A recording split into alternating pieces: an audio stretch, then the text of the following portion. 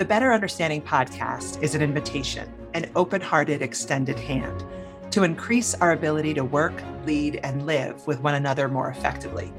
The premise and philosophy of the podcast is that it all begins with understanding ourselves and understanding others. In season 1, and with some of the most successful experts and leaders of diversity and inclusion efforts in the world, we explored what it means to lead inclusively.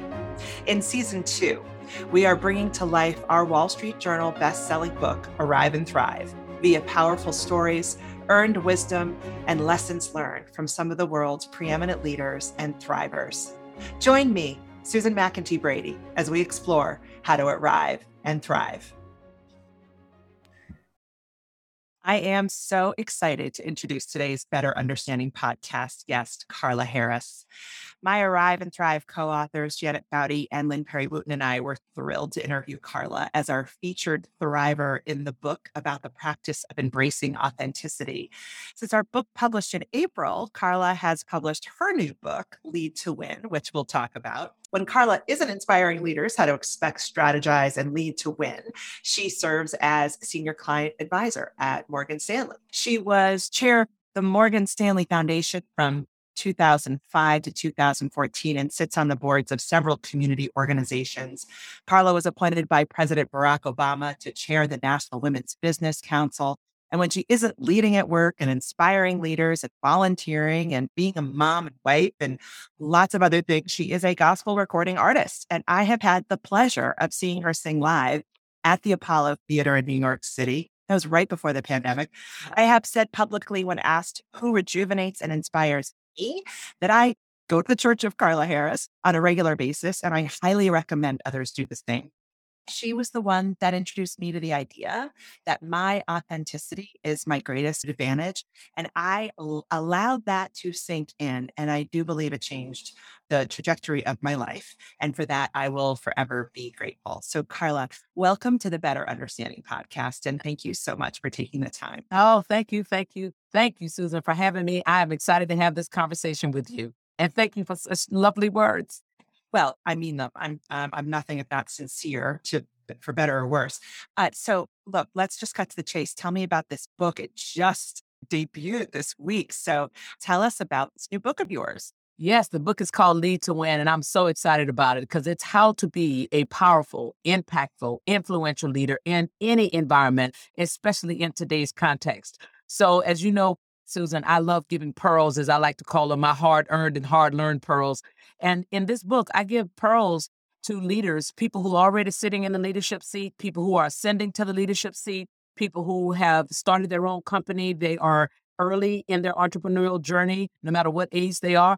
And understand also that I talk to people who may have just started their career, because I believe strongly that you can lead from any seat. So these are the tactics, if you will, of how do you show up every day, because leadership has to be intentional. You are not a leader because somebody gave you a title. You're not a leader because you're very senior. You've been there for 30 years. You're a leader because of the way that you engage and how do you motivate and inspire people to deliver upon an outcome. I'm so glad you started there with the reminder that leadership is not a position of hierarchy. It's a position of mindset often. And I think a lot of people have shortchanged the word, and it can be daunting, this whole concept of leadership. So can you share a little bit about what you see as changing in leadership? Is this it? Is it that it's available to all of us wherever we sit and stand? Well, I think part of that is a new understanding, but I'll tell you what has changed in my view, and this is what gave me the aha moment, because I started talking about intentional leadership in the fourth quarter of 18, because it was then that I realized that we were in a different leadership context than the one that I grew up in. You know, the joke used to be if your boss said jump, your answer was how high, right? But now if you say jump to a millennial, they're going to say why. So today's professionals are questioning the assignments. They're questioning the content, the context, if you will. And many leaders who are sitting in the seat today are not used to being challenged. They didn't grow up in their career challenging other leaders. So that's one of the things that has changed. The other thing that has changed, frankly, and a lot of this is because of the pandemic and the social unrest, is that there have been two major shifts that happened in this last 2.5 years. One has been the change in the contract between employer and employee, and the other one has been the amplification of voice and choice, right? And then if you look overall, we're in a context now where people are questioning why they're doing what they're doing professionally in a way that I would argue we didn't do before, because we were all running around so fast that you could just keep going and not ask yourself questions like, am I at my best and highest use? Am I getting paid what I should be getting paid? Do I really even like my boss?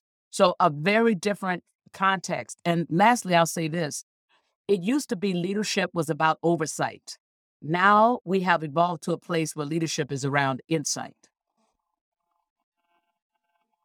You say so many cool things that I want to capture. I want to go back to it all. When the concept of just being challenged, a light bulb went off. The work that I do is how to manage yourself when you're triggered. And boy, oh boy, do we find ourselves more triggered as a result of being challenged. What does it take to navigate as a leader in this new environment? Yeah.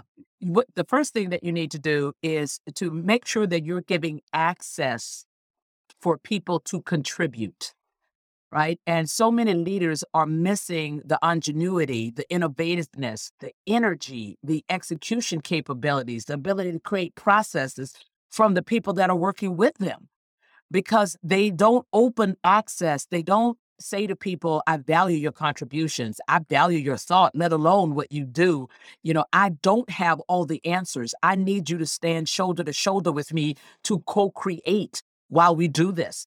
And they're not given the invitation. And one of the other things that I've noticed recently, and this was since, I turned the book in, Susan, and that is most organizations are not taking inventory of the wealth and the depth of talent that they have in their own organization. So when it's time to go get a big C-suite job, the CHRO, the CDO, the Chief People and Innovation Officer, they're calling, with all due respect, the great executive search firms, and nobody's looking internally at all of the talent to say, for whom might this not be a stretch? Because they did that 2 jobs ago before we hired them to do this job. Who might be ready for this because we've given them 5 interesting assignments over the last 10 years that might have informed their ability to blah, blah, blah. And I don't know where that exists, which job description that currently exists within organizations. You could probably put it in the Office of Human Resources Management, but somewhere companies need to keep inventory of the talent that they have in order to fill some of these really great and innovative roles. I want to turn from company inventory and organizational strides, because what I find is when we talk in these terms with leaders, sometimes they think, oh, that's someone else's job. But I know you well enough to know there's an inside job to do here in terms of taking responsibility. And it starts with having some courage to speak up, right? Can you speak a little bit about to lead in this environment, to do the kinds of things that you're just talking about right now? What do our listeners need to do? Yes. Yes. And I'm glad you brought up the word courage, because in chapter 6, when I talk about the 8 pearls of intentional leadership, I end that chapter by saying the strand that holds all of these pearls together is courage, because it takes courage to call a thing. There's a person listening to this podcast that hasn't had the experience of knowing something should have been said in a room and they just look down at their shoes. It takes courage to be intentional, to teach people how to fail so that they learn how to innovate. It takes courage to be intentional around diversity, because it won't just happen. It takes courage to engage enough with your people in order to build and earn their trust. And that was another aha for me over the last 2.5 years, as I sat right here and I got call after call from CEOs saying, how do I lead in this moment? How do I manage my people? How do I inspire them? And we're not the same building. And I found myself clutching my pearls, Susan, say, oh my God, he's scared. He's scared. And part of what they were afraid of was that this moment demanded authenticity, right? And let's face it, the reason they were struggling with it is if you were building your career like me in the 80s and the 90s and the early 2000s, there was a prescription of how you got to the top. And if you followed the prescription, you got to the top. So you could do that without ever showing who you really were. Now, as I said, amplification of voice and choice, your employees are asking, who are you? What do you stand for? Why didn't we speak on this issue? Are we going to talk about that issue? Now, what really are the values, and are your values aligned with mine? Right? We never asked this of our organizations before. We never asked this of our leaders. Employees are asking that of the organization. They're asking that of the leaders. And if you don't know who you are, it's very difficult to show up with authenticity, which is why they were afraid. So yes, it requires courage, because you have to have the courage to figure out who you are and show up authentically and do all those things that I just said. I've spent the majority of my time working with women leaders. I love when I have the opportunity to work with men as well. The women in particular, I see this, I call it the veneer of perfection, right? Can't let them see a sweat, can't have a chink in the armor. And it occurred to me when you just said, we've sort of learned the prescription of the way to be. That prescription wasn't just learned and passed on generation to generation. It was safe. And I have a theory, Carla, that when we moved to the futurist hybrid world where we're seeing each other's backgrounds, all of a sudden there are parts of me, this is before we all figured out how to blur our screen on Zoom. You see me in a way you would not have. I see you in a way, even right now. We've met on many occasions. We've had long, great conversations. I've heard you speak. You've heard me speak, but I see something more about you just because I can see you. And to our listeners, I think what happened was human beings got exposed, which means now we actually aren't just moving towards authenticity because it's a good idea. It's like the jig is up. Can you speak a little bit about that, about authenticity and about how listeners can embrace authenticity? Obviously, we featured you in the chapter on embracing authenticity and Arrive and Thrive, but I'd love to get your latest thoughts about the connection between courage and authenticity. Yes. Well, let's talk about the connection between courage and authenticity. It does take a measure of courage to, first of all, take the time to figure out who you really are. Because let's face it, being authentic in any environment starts with knowing who you really are. And before we went into this shelter-in-place protocol, we were all running around, busy as ever. You know, who was really taking the time to say, who am I today in 2012 relative to who I am today in 2019? Who am I today in 2019 relative to even last year in 2018? And if you haven't done that recently, you have to do it now, because there's not a person on the planet that hasn't been impacted in some way by the COVID-19 crisis, or by watching what has transpired in this country that created the social unrest on the back of racial inequities. Everybody felt some kind of way. So if no other time, you check in with yourself now to say, who am I? Am I still a person that loves to work on teams? Or do I prefer to work by myself now? Am I still a morning person, or am I a real night owl right now? You know, am I far more contemplative before I speak or before I give a solution? Or am I much quicker on the draw? Who are you? That's first. Second, understand that we're all multifaceted. There's not just one you. There's a pensive you. There's an argumentative you. There's an intellectual you. Embrace all those facets. Then you get to walk into any environment as the third prescription and relax.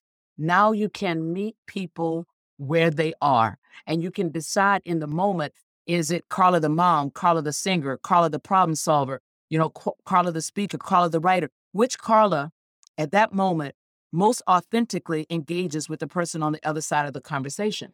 But it takes courage to do that, because usually we're too preoccupied, and this will get right to the heart of what I've heard you speak about and what you've written about. Too often we are preoccupied with whether or not that's going to be enough, and whether or not that will be embraced, and whether or not that will be okay, instead of just having the confidence that is what is. So I'm going to put it all out there. And, you know, I trust that you will be smart enough, kind enough, whatever it is, to embrace it, because this is my very best right now. Well, I just want to replay that. Let's put that on replay, everyone. You're so magical. I just love this. It never ceases to amaze me sometimes. The more accomplished the leader that I work with, sometimes the more they feel like they're just never they just can't do it. They just can't step into enoughness. Enoughness feels good, listening friends. Enoughness feels good. But what I'm hearing you say is we need to arrive at a knowingness of our own enoughness when we walk into a room out of knowing ourselves Uh-huh. so that we can give of our gifts. It's not necessarily something I used to tell people there's no magic wand. There's no magic wand. There's no one who's going to come up and anoint you as worthy of fill in the blank. Put it in your own hand and anoint yourself. What do you want? What do you want to manifest? I'd love to talk a little bit about sort of your life and what got you to the awesome wisdom that you spend a lot of time sharing and writing about. Can you give our listeners a little view into Carla at 10, Carla at 20? How did you grow up to be you? Yeah. I will tell you that I have to give credit to my parents and the context that they created. And the context, and I came from very humble means, but my family always made me feel as though I was supposed to do well, that I had everything that it took in order to do well. And they expected that I was going to do well. If there was an A to be had, then you better get that A. And if you don't, you better tell me why you didn't get that A, because you're supposed to get that A. Right. And so and my father used to say to me all the time, my job is to make sure you have the ability to get your lesson, and your job is to get your lesson, right? And I was very clear on what that meant. And then my grandmother, who was the first female entrepreneur that I ever knew in my life, and to this day, one of the most successful, is that she would always say, baby, whatever you be good at it, right? So that instilled in me that if you were going to bother to do anything, and she would say, if you want to be a garbage man, be the best garbage man swinging on the back of that truck. That always said to me that no matter what I chose to do, go to the top of that thing. And so there was this measure of always reaching for excellence. So whether it was going to Harvard, I wasn't going to be just another bursar's number. I was going to come out of there with honors. Going to Harvard Business School, I was going to fight for some kind of honors. If it wasn't Baker Scholar, it would be first or second year honors. And when I got to Morgan Stanley, again, I didn't want to be one of the also rans. I wanted to figure out a way to forge my way to what people looked at and say, yeah, that's excellence right there. That's her. That's what it looks like. And so that has been my driver, even to this day, at the very core of who I am. The other thing that my parents used to say all the time, especially my mother, Carla, be kind to everyone, because the people you meet on the way up will be the same ones you see coming on the way down. Right. And so, it made me, again, it instilled in me that I am no better than anybody else. I might be at a different station of life, and that may be because of the choices I had in front of me and the choices I made. And that really is the distinction, between me and anybody else that's out there. So that's who I am at the core. And then as I have evolved as a professional, as a person, I just derive great joy from being able to help people get theirs, whatever they define as theirs. And I'm starting to realize also, Susan, that I have a different eye in that I can see your thing. And sometimes I can see your thing before you see your thing, right? And if I see it, I'm going to tell you. And people say to me all the time, how do you feel about all the accolades and the awards that you've gotten? And I try to get people to understand they are only important for one reason. And that is that I can have credibility with somebody who doesn't know me. So if I meet you for the first time and you think Carla Harris is all of this because she's done blah, blah, blah, blah, well, now I got your attention. So when I say to you, oh, no, girl, you can do blah, blah. Oh, no, let me tell you what I see. I heard what you said, but let me tell you what I see. You're listening to me, right? So that's why those things matter, because maybe they allow me to get in there with you and help you to see your thing and to give you some courage to go get it. It's such a great reframe about the accomplishments aiding you to be credible to those who don't know you. I was recently asked after Arrive and Thrive made the bestseller list. Woo-hoo. And congratulations on that, by the way. That's just in the category of awesome, huh?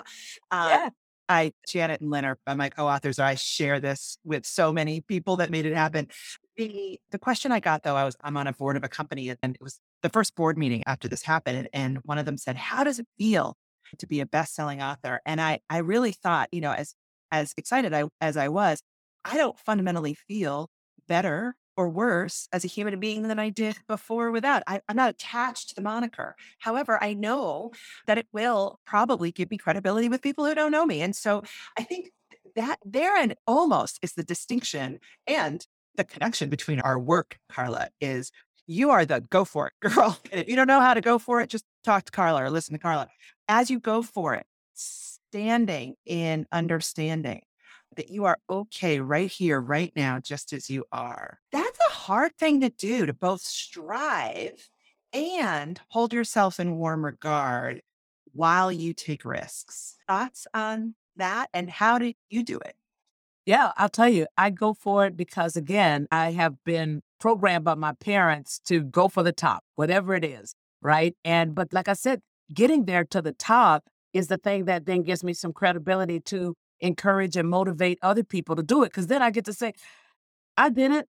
If I did it, honey, trust me, you can do it, right? And here's how. Now, you may do it a different way, but let me tell you why. I know you can, right? So that's why it matters in terms of getting there in the macro, and the micro, giving yourself the grace, as you said, to know that where you are right now is where you are right now, and that's good enough, right? And what you can do in 2022 may be vastly different than what you were able to do in 2018. And it may be vastly different than what you can do in 2025. And that's all right. That's okay. Because the thing that keeps shifting, even if you stay the same, is the context around you. And you cannot discount that the context around you will affect your momentum. So it's funny. I'd love to hear what the most important lesson you've learned over your career. And as I was thinking about that, I thought, gosh, I bet she has them for every context she's been in. And I think it would really be helpful textually for our listeners to know a couple of examples. That was one. It's no question. That was a big unlock. Because here's the other thing that I learned at the time that the power of authenticity was unlocked for me. The other thing that I learned was that most people did not have the courage to be who they really were. And so it made you higher in their esteem level because you had the courage to do that. People admire that because I think deep down inside, most people have the aspiration to do that, but they do have that fear. That fear is the thing that's stopping them from that major breakthrough of embracing all of who they are. The other big lesson was the one that I just told you about understanding that you can do all you can do and you can be the very best you, but if that context is shifting, it will either have you go faster or have you go slower. So don't beat yourself up. Don't spend a whole lot of time beating yourself up about your velocity because your context may be affecting how fast you go. And embracing that and understanding that. How many times have you said to yourself, and most people know this, how many times have you said to yourself, okay, maybe now is not the time? Because it doesn't feel like it's moving the way it should, but it has nothing to do with your energy level, has everything to do with what's going on around you. What's the macro environment? What's the micro environment? Who are the players that are on your left and on your right that could be affecting that? And so those, as you know, we could spend this whole podcast, honey, and I could give you lesson after lesson after lesson because I've learned a lot of them in 35 years. But if there are two that I want to leave with your audience, it would be those two. And then the last one would be don't be scared. Don't be scared because fear, as you know, is a major impediment. And I talk about this every time I speak publicly, that fear has no place in your success equation. And when you are holding back, when you are hesitating on an opportunity, and you may have great intellectual reasons why you're doing it, peel that onion. I will bet you any amount of money fear's in the middle. Courage, one of the things we realized when we were doing the research on courage for the book, and I'd love your definition, it is really not the absence of fear, it's the presence of vulnerability, right? So we've danced around a couple of our practices from best self, which is grounding ourselves in who we are and knowing who we are, and then returning to that best part of our kind, compassionate self. We've danced around cultivating courage, authenticity. I'd love to talk a little bigger picture about going back to actually where we started with organizational life. How can our listeners best infuse in the people around them the kinds of things we've been talking about in the last half hour? Yes. And I think by showing that behavior, other than getting your book, Lead to Win. Well, thank you. But I think the thing that you can do that's most powerful as a leader is to demonstrate the behavior. You cannot discount how closely people are watching you. And now that I'm a parent, I start using this as an example because I've seen it and I have young kids. So now I'm really observing what happens in terms of human nature. And when you have young kids, you are frankly their God, right? Because in most cases, they don't yet understand the concept or know God for themselves yet. They know what you teach them. So everything that you do, it begins and ends with you. As my former pastor used to say, they emulate everything about you. So he would say, don't come and tell me about your kids. Look in the mirror, right? Because they're taking it from you. So watch yourself, right? And so it's the same thing with those who are working with you as partners or employees and professionals. They're watching you. So if you want to instill this behavior in them, you need to demonstrate it. That's why I argue in the book that you have to be intentional. You can't just show up every day. And oh, by the way, Susan, it doesn't take a long time to be intentional. Before you walk into that office or before you get on that Zoom, you can take as little as 2 minutes and say, okay, what do I want to show my folks today? What do I want them to consume? Because one of the other things I argue in the book, Lead to Win, is that people are consuming you when you are in front of them. Don't forget that as a leader, they're consuming you. So you should ask yourself, what do I want them to consume? Do I want them to consume some energy? Do I want them to consume a can-do attitude? Do I want them to consume, I don't know either. And I'm inviting you to help me figure it out, right? What do you want them? If you want them to be courageous enough to show some vulnerability and to get over it, then you need to show them how to do that.